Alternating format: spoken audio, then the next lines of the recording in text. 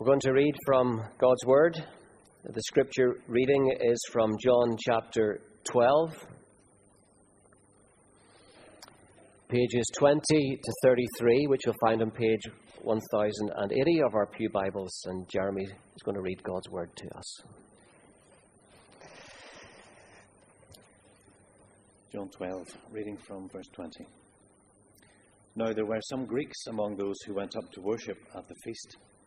They came to Philip, who was from Bethsaida in Galilee, with a request. Sir, they said, we would like to see Jesus. Philip went to tell Andrew. Andrew and Philip in turn told Jesus. Jesus replied, the hour has come for the Son of Man to be glorified. I tell you the truth, unless a grain of wheat falls to the ground and dies, it remains only a single seed. But if it dies, it produces many seeds. The man who loves his life will lose it, while the man who hates his life in this world will keep it for eternal life. Whoever serves me must follow me, and where I am, my servant also will be.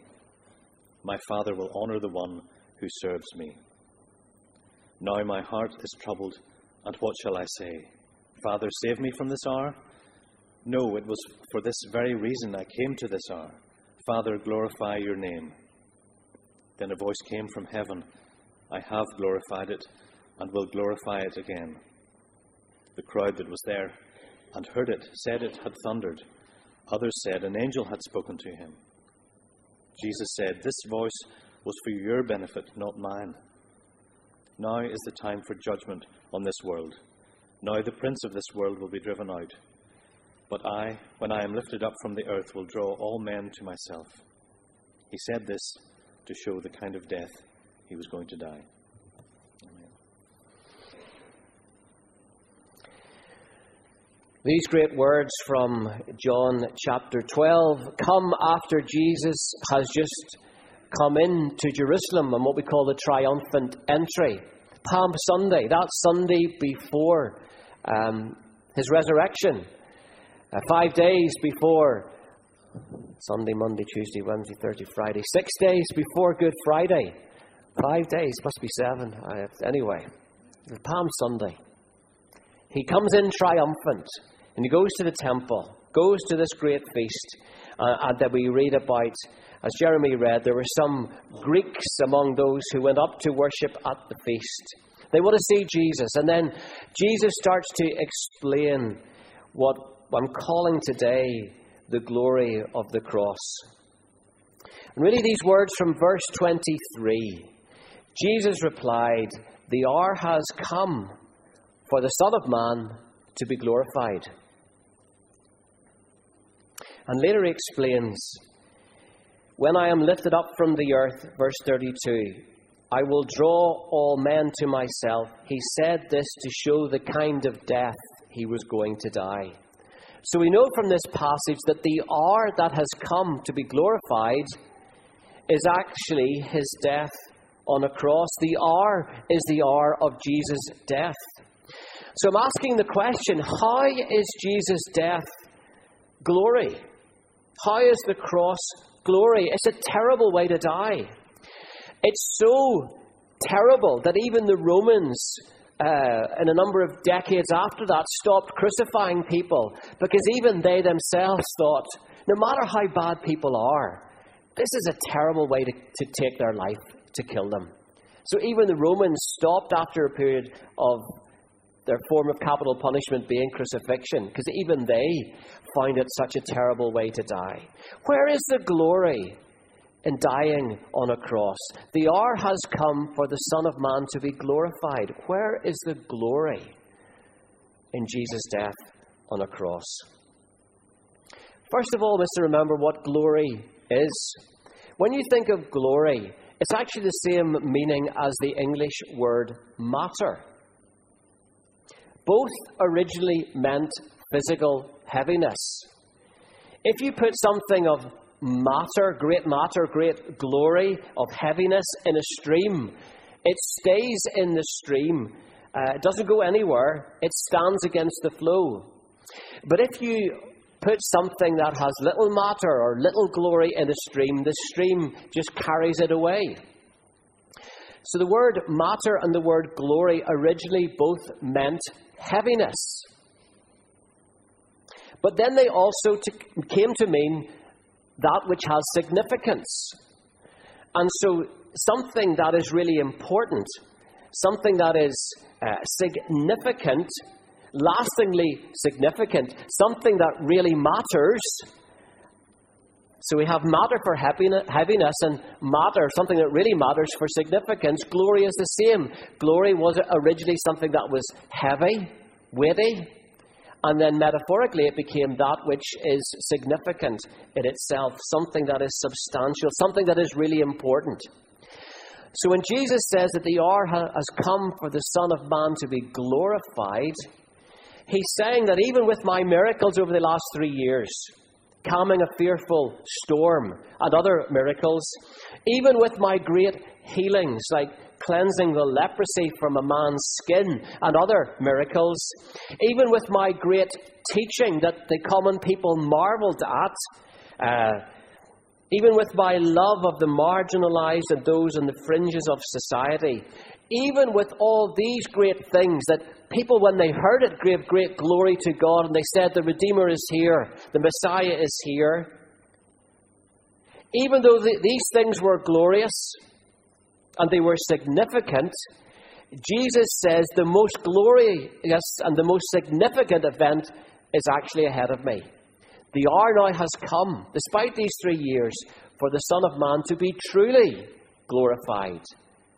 For you to know my true significance, that the cross is the most glorious thing that I have yet to do.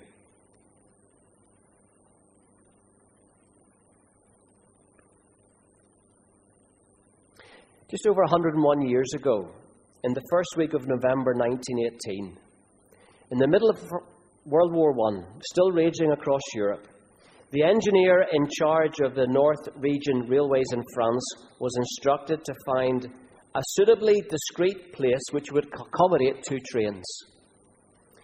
In a forest on the outskirts of Copignan in France lay an artillery railway emplacement.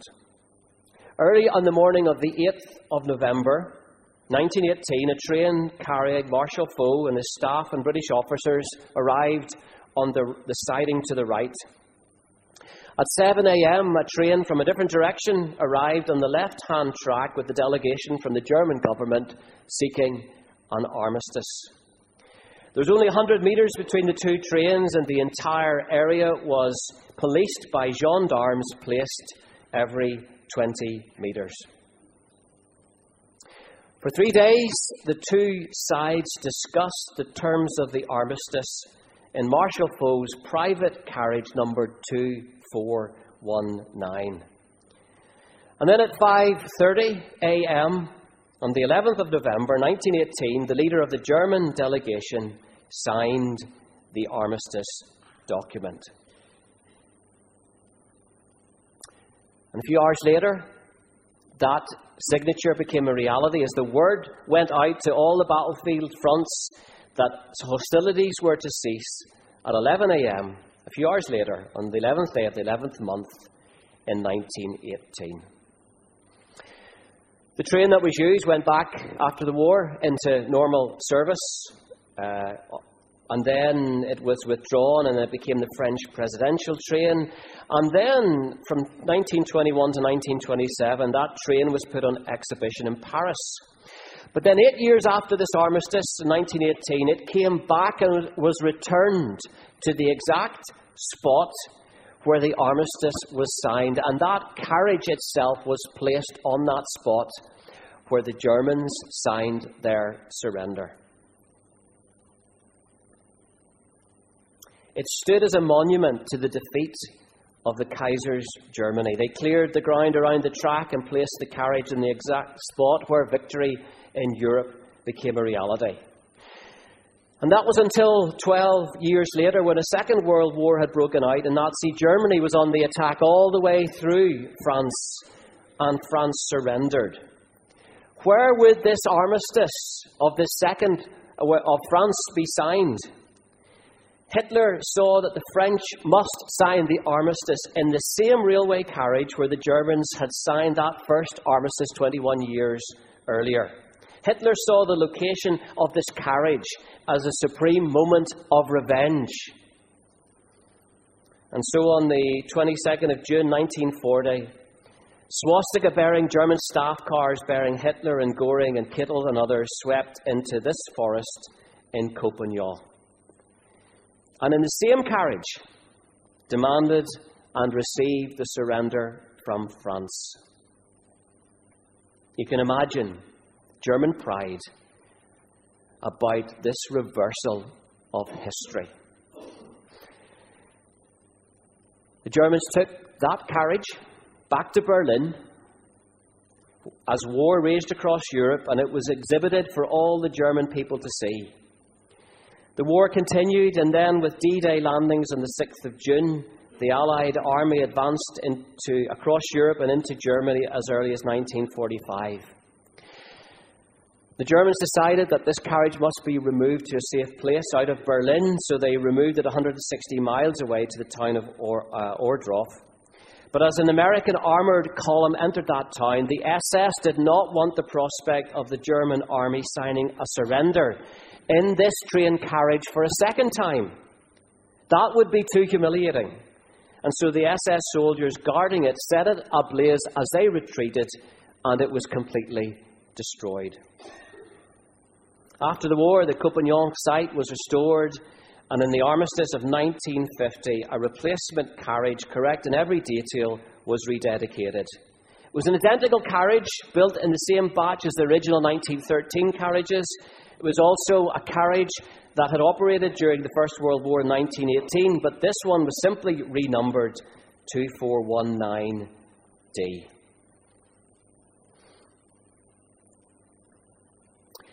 Why all this work over one carriage?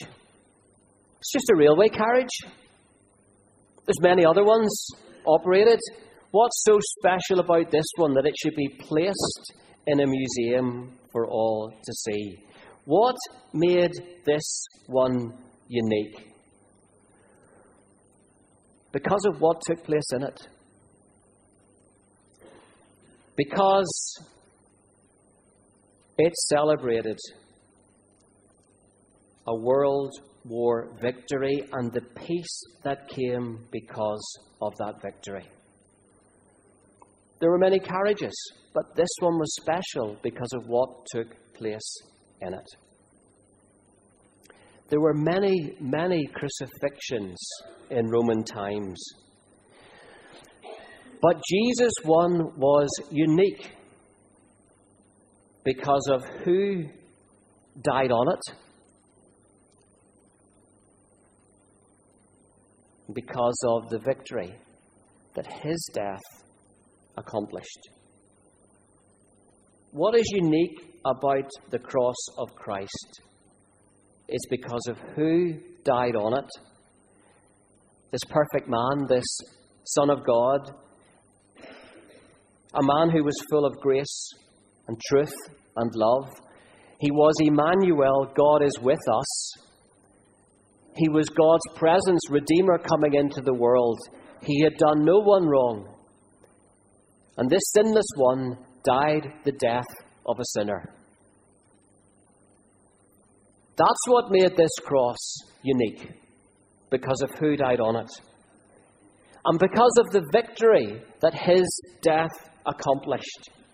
Death is our greatest enemy in life. Wherever you live, whoever you are, whether you're royalty, whether you're a billionaire, a student, even a minister, whatever name you give to define yourself, death is humanity's greatest enemy.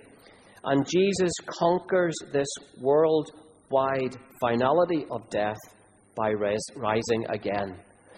Where is the victory on his cross? Because he rose again. Death no longer has the last word.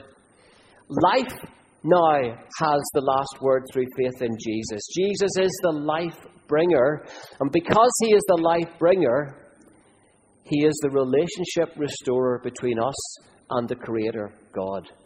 There's hope for our lives through faith in Jesus.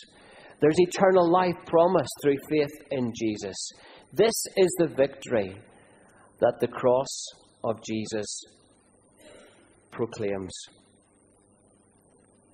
The devil does not want you to glorify in the cross any more than the SS wanted to sign their retreat in that railway carriage for a second time. It was too humiliating for them to actually sign their surrender in that same carriage that they'd done in the First World War. I'd rather blow it up than have to face the humiliation of doing that again. The devil would want you to say, I'd rather live my life without relevance to the cross of Jesus than have to take God seriously. Let's just keep God as an addition to our lives. Go out and experiment with life. You feel a bit empty, then try this to fill your emptiness. Buy this, do this. The devil does not want you to make you realize that what Jesus did on the cross is actually the peace that you long for and the hope that you desperately seek in life. How does the cross show forth the glory of God? That his miracles and his teaching and his presence did not. It's because his death conquers that great enemy that we must all face. And we see the extent of God's love for us by the fact that every human being now has this hope in Jesus offered to them of eternal life. That we live our lives with the significance of Jesus' love by the fact that he died in our place. A minister writes about talking to a woman who had become a Christian before she came to his church. She had lived a pretty miserable first part of her life. She was a very lovely woman. She was beautiful. And what had happened, that was from the time she was 14, she had never not had a boyfriend. She had spent the next 15 years of her life always having to have a man who loved her and was after her. She always had to be on some man's arm, and it made her feel special and significant. But then she began to realize, as she got older, that it was just ruining her life. This desperation to have a boyfriend, to have a man in her life. So she went to a counsellor. And as she talked, the counsellor says, you have what's called a Cinderella complex. You can look up that term. It's a true term. You've decided that the only way you will ever feel worthwhile, valuable, and substantial if some man loves you. You've given your significance to the male gender, and now what they think of you is driving your life. So she says, what do I do, to the counsellor? They said, well, you have to go out and get a career, and then you'll know you're worthwhile. She says, if I go out and get a career, then won't I be as emotionally in bondage to my career as I was to men? And they said, oh, I see your point. She says, well, how do I know I count? How do I know I'm significant? How do I know my life has meaning? And it wasn't until she became a Christian that she realized that if Jesus Christ, if someone as glorious as that, someone as significant as that man who walked this earth over 2,000 years ago would actually do this for me, to give my life, to die and rise again so that death would not have the last word, but life would have the last word, that Jesus is in the business of bringing life to people, that he would love me that much. Now I know that I matter to him. And so I can have a career now, but it does not determine my significance. Jesus determines my significance. I can have a relationship now if I want to, but it no longer drives my worth. Jesus determines my worth. Jesus shows me I count to him because he gave his life to defeat my greatest fear in life, death itself, and to make me a child of God, so that through faith in Jesus as my Redeemer and Lord and my Saviour, by dealing with that last great enemy that came when sin came into the world and conquering it in my place, I have the hope of life eternal. So when she stopped glorying in anything else but the cross, and she started glorying in what Jesus had done for her on the cross, she got the glory in her life that she had been searching for all those years. She got the significance that she longed for. Some of us, until we glory in the cross of Jesus, until the overwhelming weight and significance of the fact that God says, I love you, I will never forsake you, I died for you, until that becomes a driving thing of your soul, you'll never have peace. We don't come to God for peace. We don't come to God to have our needs met. We come to God for forgiveness and hope, and allow the victory of the cross to be the central significance of our life. We give God the glory, and then we get the peace and the significance and the needs met because we have first loved Him with all our heart, mind, soul, and strength. Jesus said, the hour has come for the Son of Man to be glorified. And that's why we may do other things, the celebration in the church, harvest, Christmas, Easter, but communion that we did last week is a most special event in the life of our worshipping year, because we come back again and again to that which is most glorious in the life of Jesus, His death, His blood shed, His body broken, but 3 days later He rose again as the conqueror of that last great enemy. There are many carriages in France. You can go to Compagnon and you'll see that carriage, the replica one, you'll see the spot where victory was accomplished in Europe and peace came. You can go to Jerusalem and they might tell you where that spot was. And even if you can't find the spot, it doesn't matter where the cross was, because the effects of the cross, of what Jesus did, is what we receive by faith now. The victory that He has over death is our peace now because of who He was. He was God Himself in our world, doing things that we could not do for ourselves. In that hope, let us pray. Let us pray.